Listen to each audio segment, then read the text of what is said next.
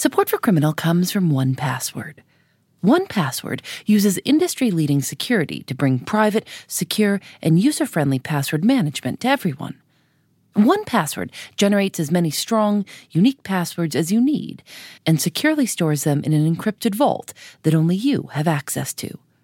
All you need to remember is 1Password that protects everything else. All of your logins, your credit card numbers, bank account numbers, secure notes, or the office Wi-Fi password. Right now, our listeners get a free 2-week trial at 1password.com/criminal. That's number 1, password.com/criminal for 2 free weeks. 1password.com/criminal. This episode is brought to you by Shopify. Do you have a point of sale system you can trust, or is it a real POS? You need Shopify for retail. From accepting payments to managing inventory, Shopify POS has everything you need to sell in person. Go to shopify.com/system, all lowercase, to take your retail business to the next level today. That's shopify.com/system. This episode contains descriptions of violence. Please use discretion.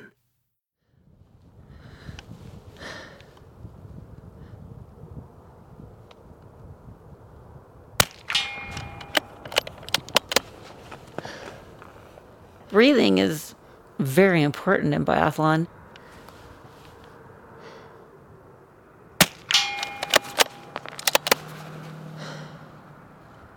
Some people take more breaths between shots.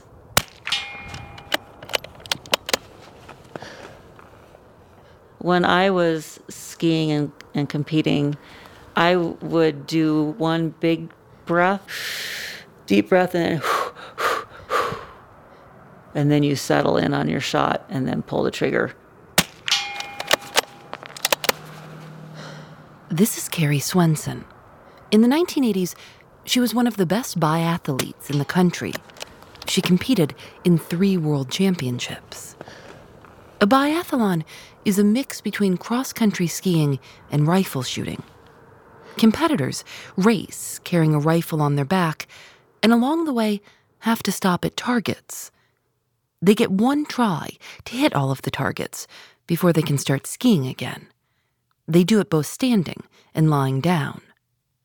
But to hit those targets, they have to find a way to be still after skiing as fast as they can. To this day, I can sit down and I can mentally slow my heart down. Carrie started cross-country skiing when she was a teenager, but she'd always spent a lot of her time outside. She grew up in Montana, fly fishing and hiking. The mountains, trails, rivers were never a dangerous place. It was a place to enjoy, to be free, to have fun and share it with family and friends. I never felt ever that I was threatened out in the mountains when I was growing up. I still don't feel threatened in the mountains, but I've had to work on that. I'm Phoebe Judge. This is Criminal.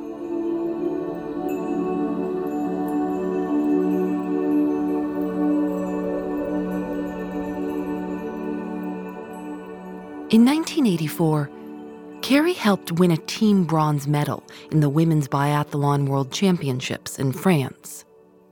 And that summer, she headed home to Montana to take a summer job at the Lone Mountain Ranch in Big Sky. She was just about to turn 23. This story comes to us from our friends at 30 for 30 Podcasts. Here's ESPN's Bonnie Ford. She lived on the grounds, waited tables in the dining room, and trained 6 days a week. In her spare time, she liked to visit the barns, where another ranch worker, Alan Goldstein, tended to the horses. It was always amazing to watch him work with these huge animals. And so it was fun to watch him put shoes on those huge feet. I mean, they're the size of dinner plates. And you could just tell he loved his work and he loved the horses and he was gentle, and that's just the kind of person he was. Alan had recently remarried and moved to Montana from Michigan. Our family owned a men's retail clothing store for many years. That wasn't the life that my dad decided he wanted to follow. His teenage daughter, Jamie, had come to visit him the previous winter. We rode on horse-drawn sleighs. We cross-country skied up the mountain to a buffet at the top of the mountain and then skied back down. We played ping pong and pool and hung out. Big Sky was an idyllic place surrounded by unspoiled mountains and lakes. It was a perfect setting for Carrie's intense training routine. Whenever I had time off, I would go train, running, hiking, roller skiing. I was very familiar with all of the trails in that area, so I would just take off and go running by myself or with my brother. On the afternoon of July 15th, 1984, Carrie set out on a run. It was a normal day at Lone Mountain Ranch. I helped with breakfast and I got lunch ready. I had a quick lunch of my own, and I had heard about a trail that I wanted to try to find up by Ulri's Lakes. So I drove by myself up and parked my car and took off running. It was a hot July day, so I had shorts and a t-shirt on, running shoes. The sun was shining, but I was running in the trees, so it was beautiful, dappled sunlight. It was one of my slower, just kind of get out there and just put in the hours kind of run. It was probably about halfway through my run, and I came up around over a little rise on the trail, and in front of me were two men standing there. I knew there was something different about them, and they had on dark clothes. They were camo clothes, and they were dirty, and it was like the instant I saw them, I knew they were not good people. I don't remember having the time to make a decision to turn around. My decision was to go by them. And when I tried to go by them, one of them stepped in front of me and stopped me. So I decided to just ask them, is this the trail that I'm on? Is this the trail I'm looking for? And they didn't really answer me. I said, okay, thank you. And that's when I tried to go by him. And that's when he grabbed my wrist and wouldn't let me go. The old man told me that they wanted to take me into the mountains and keep me for a while to see if I liked living in the mountains with them. I started to scream. I tried to get away, and that's when the old man hit me in the face and knocked me to the ground and then was lying on top of me. And at that point, he instructed the other man that was with him to get a rope. That's when I started figuring out it was a father and son. They tied my wrists together and stood me up, and they told me that they were going to take me into the mountains for a little while, and that I will probably love being with them, and that they're hoping that I would stay with them in the mountains. I thought they were going to rape and kill me. I can't imagine why anyone would want to take a woman into the mountains except to hurt them. My mind was going so many different places, but it was all about how to get away from them. The younger man had a hold of the rope with my wrists, and he was marching ahead, and I was behind, and then the older man was behind me with his gun trained on me. And all along, I kept telling him, people are going to be looking for me. I'm supposed to be back at the ranch to serve dinner, and they said, if anybody finds you, we will kill them. The father and son decided to stop for the night in a small clearing. They wrapped a chain around Carrie's waist, looped it around a tree, and padlocked it, pinning her back against the rough bark. The old man took off by himself, I think, to try to hunt a squirrel. So I was left alone with the young man. He looked about my age or a little younger. He showed me drawings of naked women. I was in a very vulnerable place where I was their captive, I was unsure of where we were, what was going to happen to me. So it made me more frightened of being sexually assaulted. The older man came back at that point, and it was getting dark, and I was just like, where am I going to sleep for the night? And I said, please don't rape me. Please don't hurt me. And they're like, no, we're not gonna. We're just gonna keep you for a couple days until you decide you want to be with us. When Carrie didn't show up for her dinner shift at Lone Mountain Ranch, her brother and coworkers were worried. Her car was still where she had parked it, at the Ulrys Lakes trailhead. Grizzly bears had been sighted in the area. Her family and friends moved quickly. Well, we got the phone call that Carrie was missing, so we called a number of friends, and the people up at the ranch got together to start the search. A local pilot took Carrie's father, Bob, on an aerial search of the dense forest as light faded. Carrie's mother, Janet, packed first aid supplies. She and other volunteers tried to retrace Carrie's steps on the trail, continuing long after darkness fell. They didn't know it at the time, but they came within less than a mile of where she lay captive. I could hear everybody searching for me. I could hear people yelling my name. I could hear motorcycles, vehicles.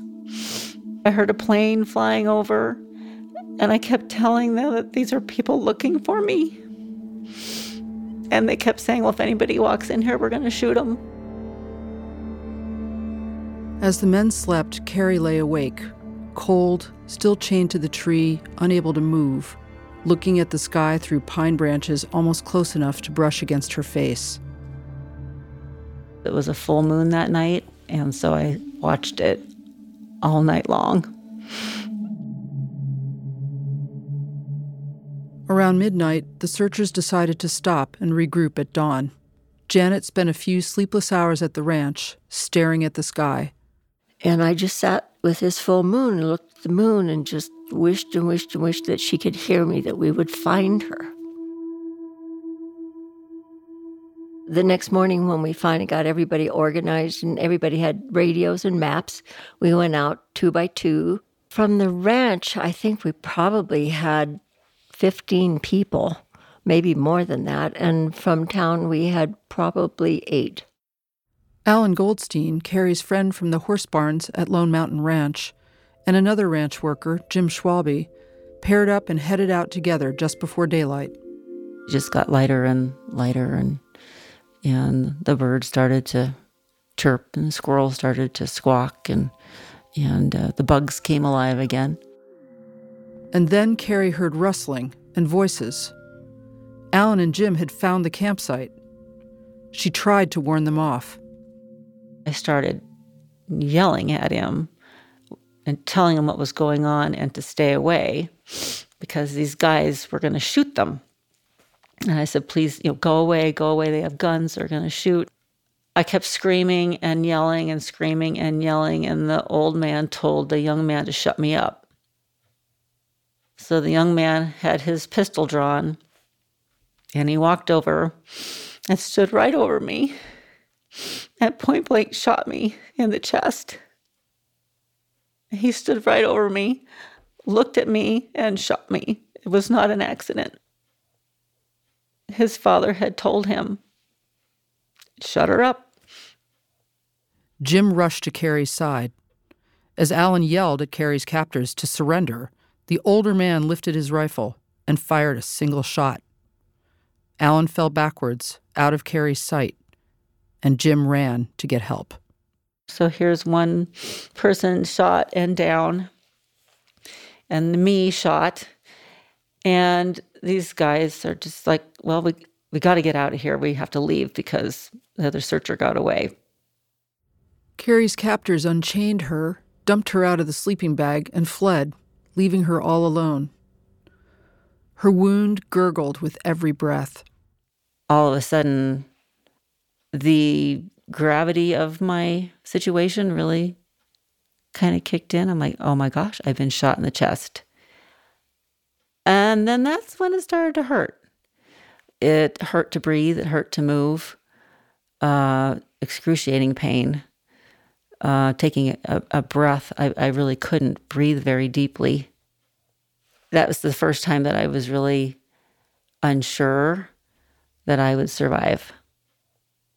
I tried to move, and just any little movement was excruciating. And so I didn't move much. I just slowed my breathing down. So I took shallow breaths, but I was able to move air more slowly. And I think I would, kind of like meditation, I would take air in my nose and then out my mouth and tried to calm my breathing down as much as possible. If I fell asleep, I might have died. So I stayed conscious as much as I could. And I don't know how long it was before I finally heard a helicopter flying around above me. It was long. Using helicopters, the party finds Swenson 4 hours after being shot, apparently kept alive by the years of training. A lesser physical specimen could not have survived. Yeah, 10-4, that'd be great. The bullet had entered Carrie's chest just under the collarbone and exited below her shoulder blade, leaving her with a collapsed lung. The breathing techniques she'd learned in biathlon had kept her stable until rescuers arrived. She was airlifted out of the woods and transported to the nearest hospital where her parents rushed to meet her. The ambulance pulled up with Carrie. Her hair was full of pine needles and sticks, and her clothes were all full of sticks and stuff, and I couldn't figure out what was going on exactly. At that point, I don't think I was really thinking very well until they put the x-ray up on the reader, and you could see that her lung was filling with blood. Carrie's teammate Pam Weiss was on her way from Wyoming to Big Sky to train with Carrie. The Swensons left word at Lone Mountain Ranch for Pam to meet them in Bozeman. I just got in my car and started to drive up, which is in a river canyon a lot of the way. And I knew that these guys hadn't been caught yet, were still at large. And I have to say that my imagination worked extremely overtime as I was driving up, and it was dark out, and I kept thinking that they were going to just jump out onto the road and somehow stop my car and abduct me too. I guess it was just such something that you never ever imagined would have or could have happened. And my next recollection is going to the hospital, seeing her in intensive care, and lying there in this bed all hooked up to things and looking extremely wan, but still smiling. And I noticed little things like her hands were still quite grubby and dirty, and I remember thinking, wow, they didn't even wash her hands up, and it just made me think about the fact that she had been abducted and tied up, and that she had been groveling around, and her fingers just showed all in the creases, the dirt around her fingernails. We didn't visit very long, and I walked out and immediately ran for the nearest bathroom and just threw up.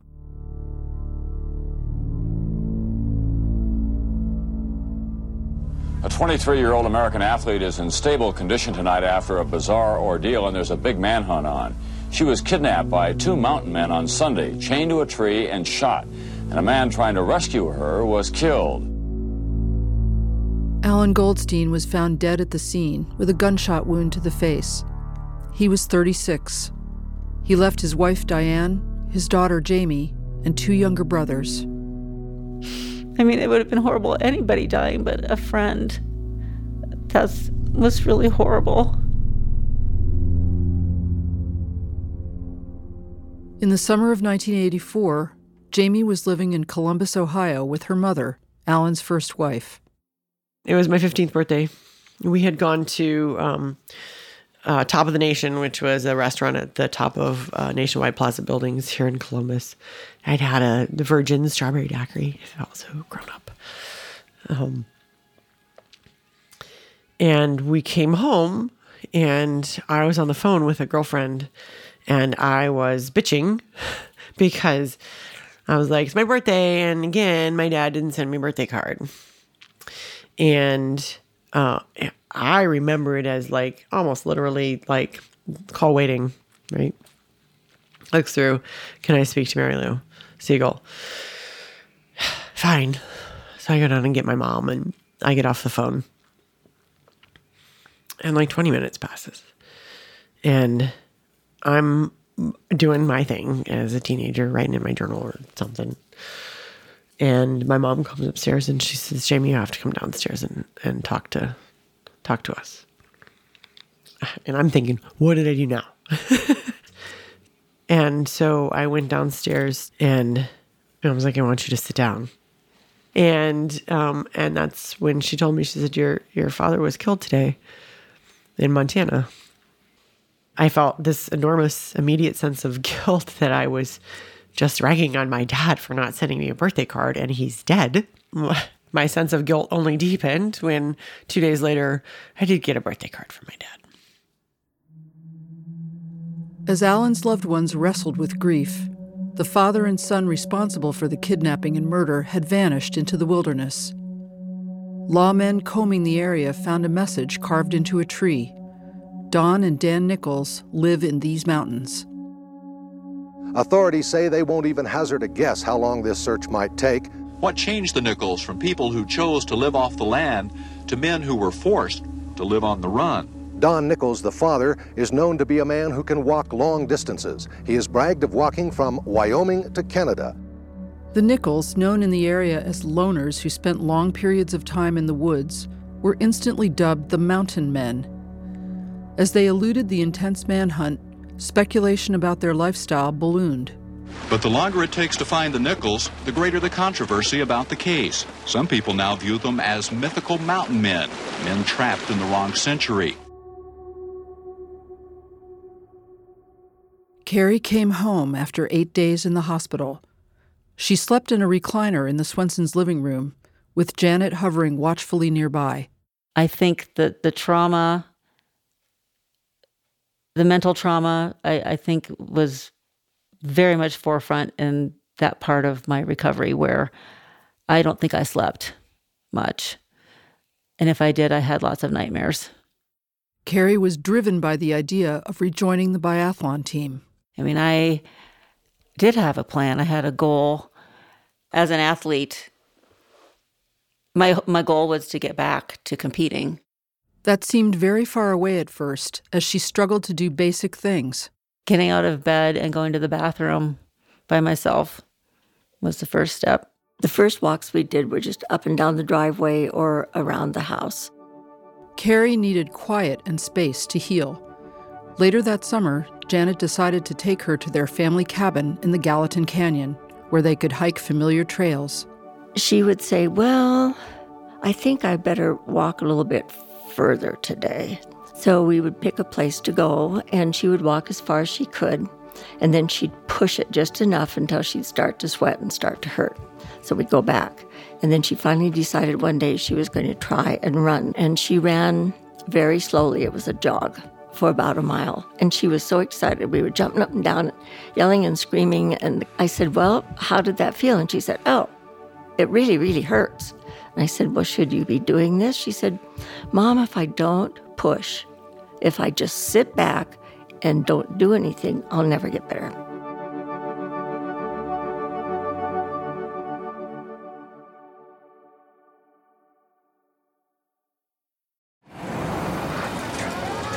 Fox Creative. This is advertiser content from NetSuite. I've never worked in media before, and it's really fun to see deals come through, especially when we signed with MKBHD and the Waveform podcast. That was one of my favorite shows on YouTube, and I've loved that we've partnered with him. I'm Christina Ho Rodriguez, and I am a senior manager of revenue accounting at Vox Media. At Vox, I'm not so siloed in my own revenue accounting department. I'm getting to see the big picture of what the company is working on. In my first year, the company went through a really big merger with another media company, and we switched from our old ERP system to NetSuite. We had to integrate NetSuite really fast. It was very user-friendly right out of the box. Over the last couple months, our team developed a new revenue reporting module that makes our reporting much faster, much more automated. I have a lot of hope with what we can do in the future with NetSuite so that we're able to optimize, make our team a lot more successful, and improve our processes. We're only as good as our best data, and NetSuite allows us to see it all. Discover the power of NetSuite, a leading cloud financial system serving more than 37,000 businesses. Download NetSuite's popular KPI checklist designed to give you consistently excellent performance absolutely free at netsuite.com/criminal. That's netsuite.com/criminal to get your own KPI checklist.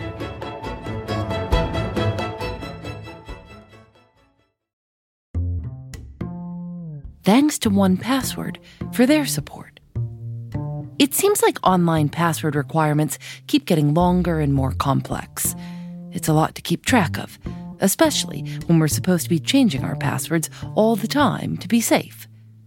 1Password uses industry-leading security to bring private, secure, and user-friendly password management to everyone.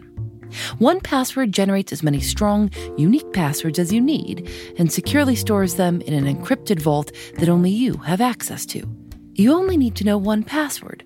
That password protects everything else, your logins, your credit cards, secure notes, or the office Wi-Fi password. Join the millions of users and over 100,000 businesses who trust 1Password's award-winning password manager. Right now, our listeners get a free 2-week trial at 1password.com/criminal. That's number 1, password.com/criminal for 2 free weeks. 1password.com/criminal.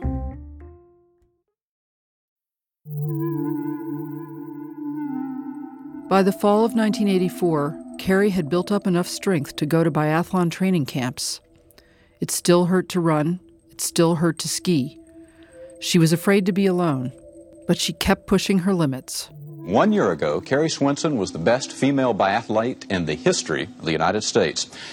Then she was kidnapped. The good news is she has returned to competition. We were all impressed with how fast Carrie had gotten back to being in really good physical shape.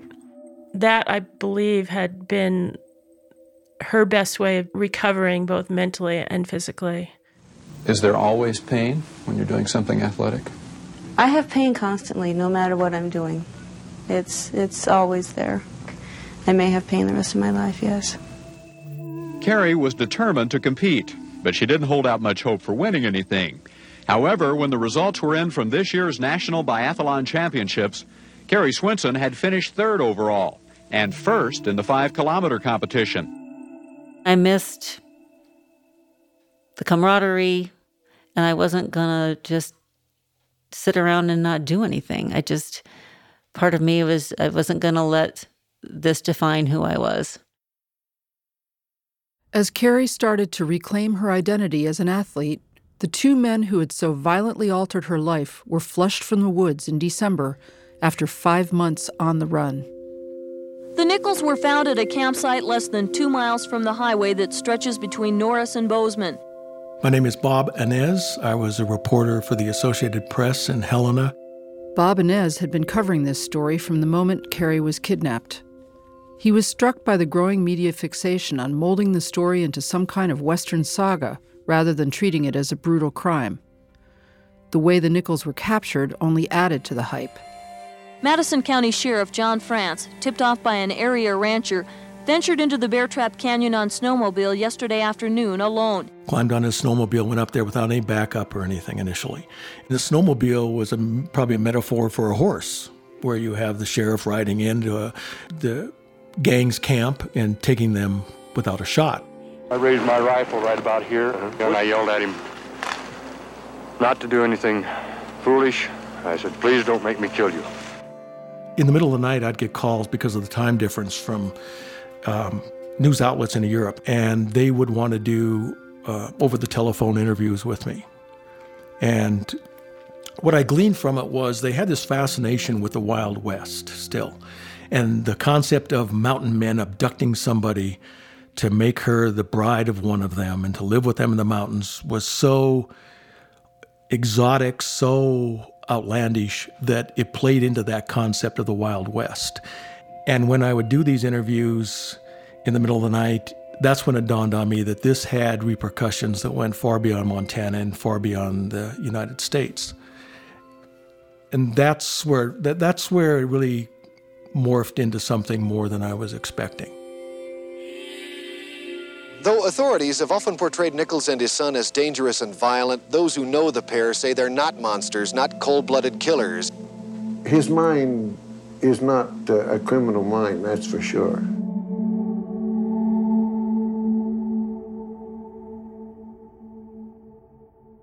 The media is always interested in what kind of people would do this. What is their background? So I think there were a lot of stories about them because there were a lot of people eager to tell their story.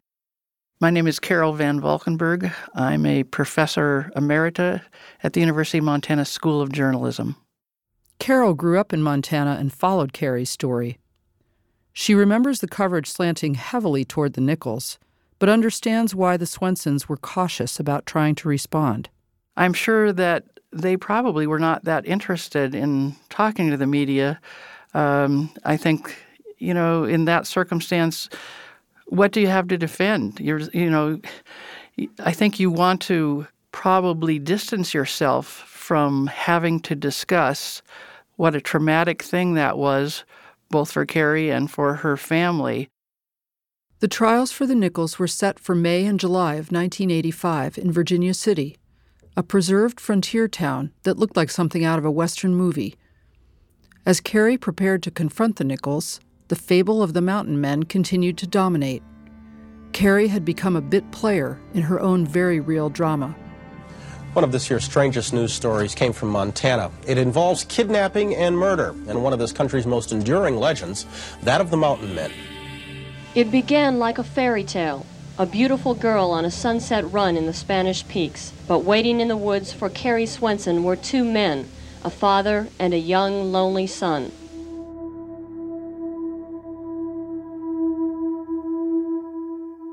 Mark Roscoe, the lead prosecutor on Carrie's case, tried to diffuse the media mythologizing during the trial. He argued that it painted a falsely rosy picture of the Nichols and their motives. Yet Roscoe, who later served as governor of Montana, said the label persists to this day. There's a romantic notion. I think that they were rugged, that they were survivors. These two guys were anything other than mountain men. They were thieves and brigands, and they were feral men who stole what they wanted. They took what they wanted. Yes, they lived in the mountains, but you could probably think of other things to call them that were certainly not flattering. On one day, we had a busload of people unload out front, and they came into the courthouse, and they thought that this was a dramatic presentation that was taking place. But the stage was deadly serious for Carrie, who told her story publicly for the first time from the witness box, mere feet away from the Nichols. They were clean-shaven and neatly dressed, and looked nothing like they had when they forced her off the trail. This wasn't some fairy tale. It wasn't going to all turn out all right. It didn't all turn out all right. So Matt Dillon wasn't going to come in on his steady, reliable steed and, ask Miss Kitty what he needed to do and get it done, and then the show ends. Dan Nichols was sentenced to 20 years and 6 months in prison for kidnapping and assault. Don Nichols received an 85-year sentence for the murder of Alan Goldstein and Carrie's kidnapping and assault. But media fascination with the father and son didn't end with the verdicts. This bizarre tale begins with two Montana mountain men, a father and a son, who had become loners. Bob Brown relives the story with the mountain men, Don and Dan Nichols, and their reason at first sounds almost romantic. I agree with the basic idea behind it time, get a girl and keep her long enough to get used to it. I met girls like that are up there looking, trying to even live in the mountains by themselves. I said, and I thought that's what Carrie was. People have trouble seeing what you did as anything other than a little crazy. The approach. You mean you think this is crazy to restrain a girl?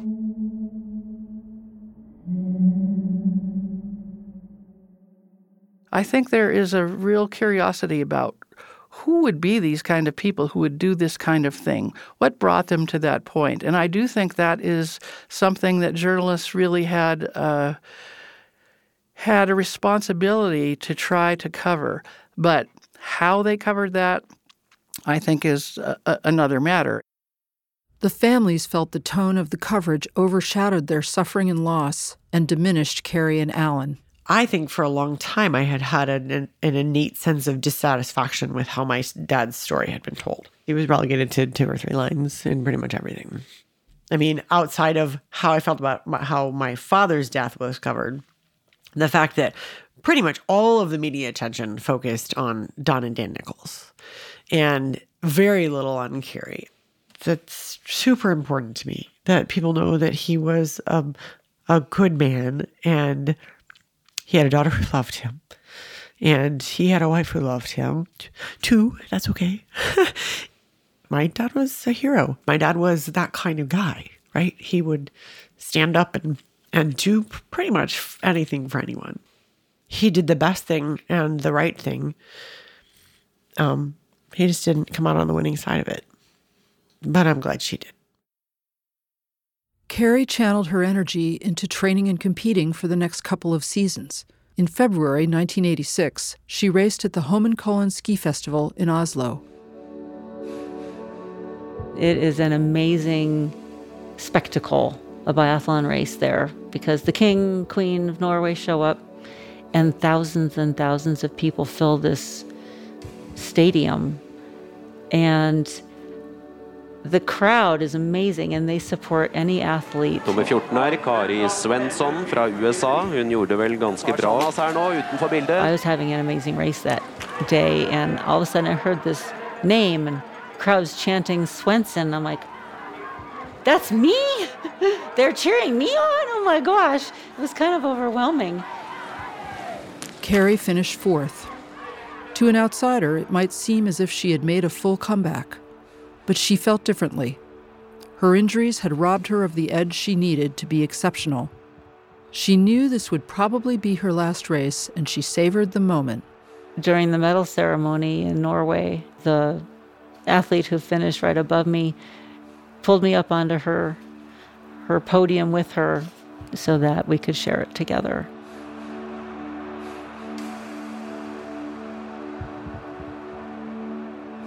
To be able to have come from where I was to, I mean, that was probably the best race of my life. I retired from biathlon in the spring of 1986. At that time in my life, I really needed space. I needed time away. Carrie moved to Colorado to attend vet school. One passion would replace another. She might have tried to stick it out if women's biathlon had been in the Olympics, but that wouldn't happen for another 6 years. By that time, she and most of her contemporaries had moved on.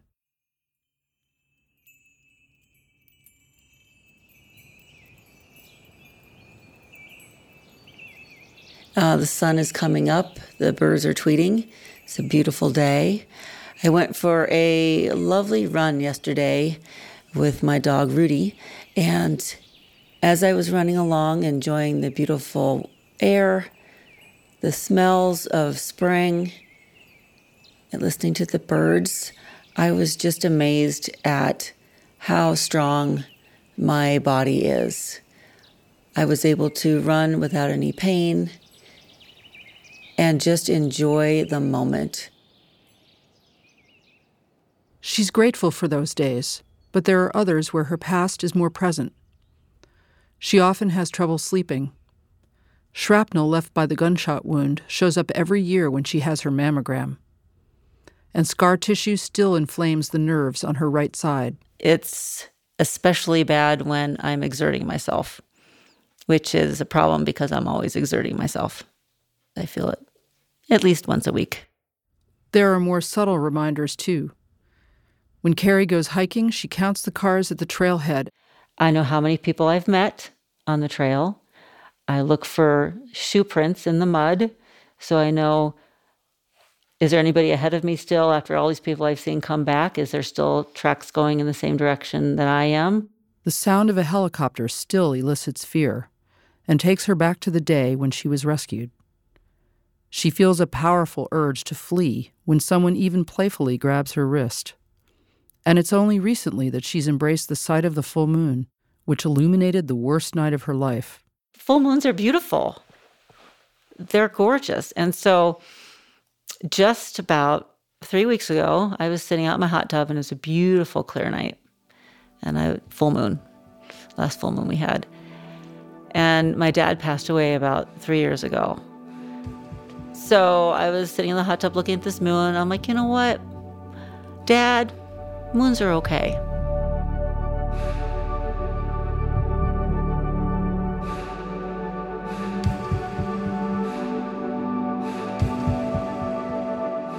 This piece originally aired and was produced for ESPN's 30 for 30 podcast. You can find a longer version of the Carrie Swenson story in their feed.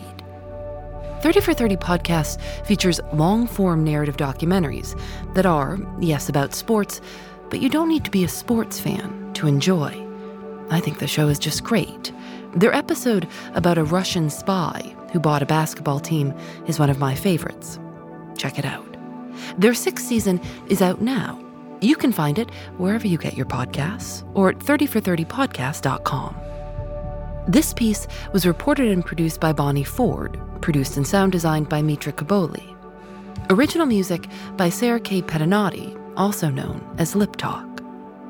Editing on the story by Deirdre Fenton, Jody Avragayan, and Aaron Lydon. Special thanks to the Swenson and Goldstein families. Criminal is created by Lauren Spohr and me. Nadia Wilson is our senior producer. Susanna Robertson is our assistant producer. Audio mix by Rob Byers. Julian Alexander makes original illustrations for each episode of Criminal. You can see them at thisiscriminal.com. We're on Facebook and Twitter at Criminal Show. Criminal is recorded in the studios of North Carolina Public Radio, WUNC. We're a proud member of Radiotopia from PRX, a collection of the best podcasts around.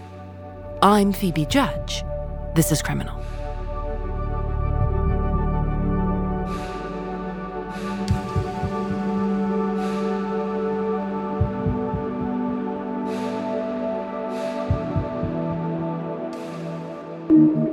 Radiotopia.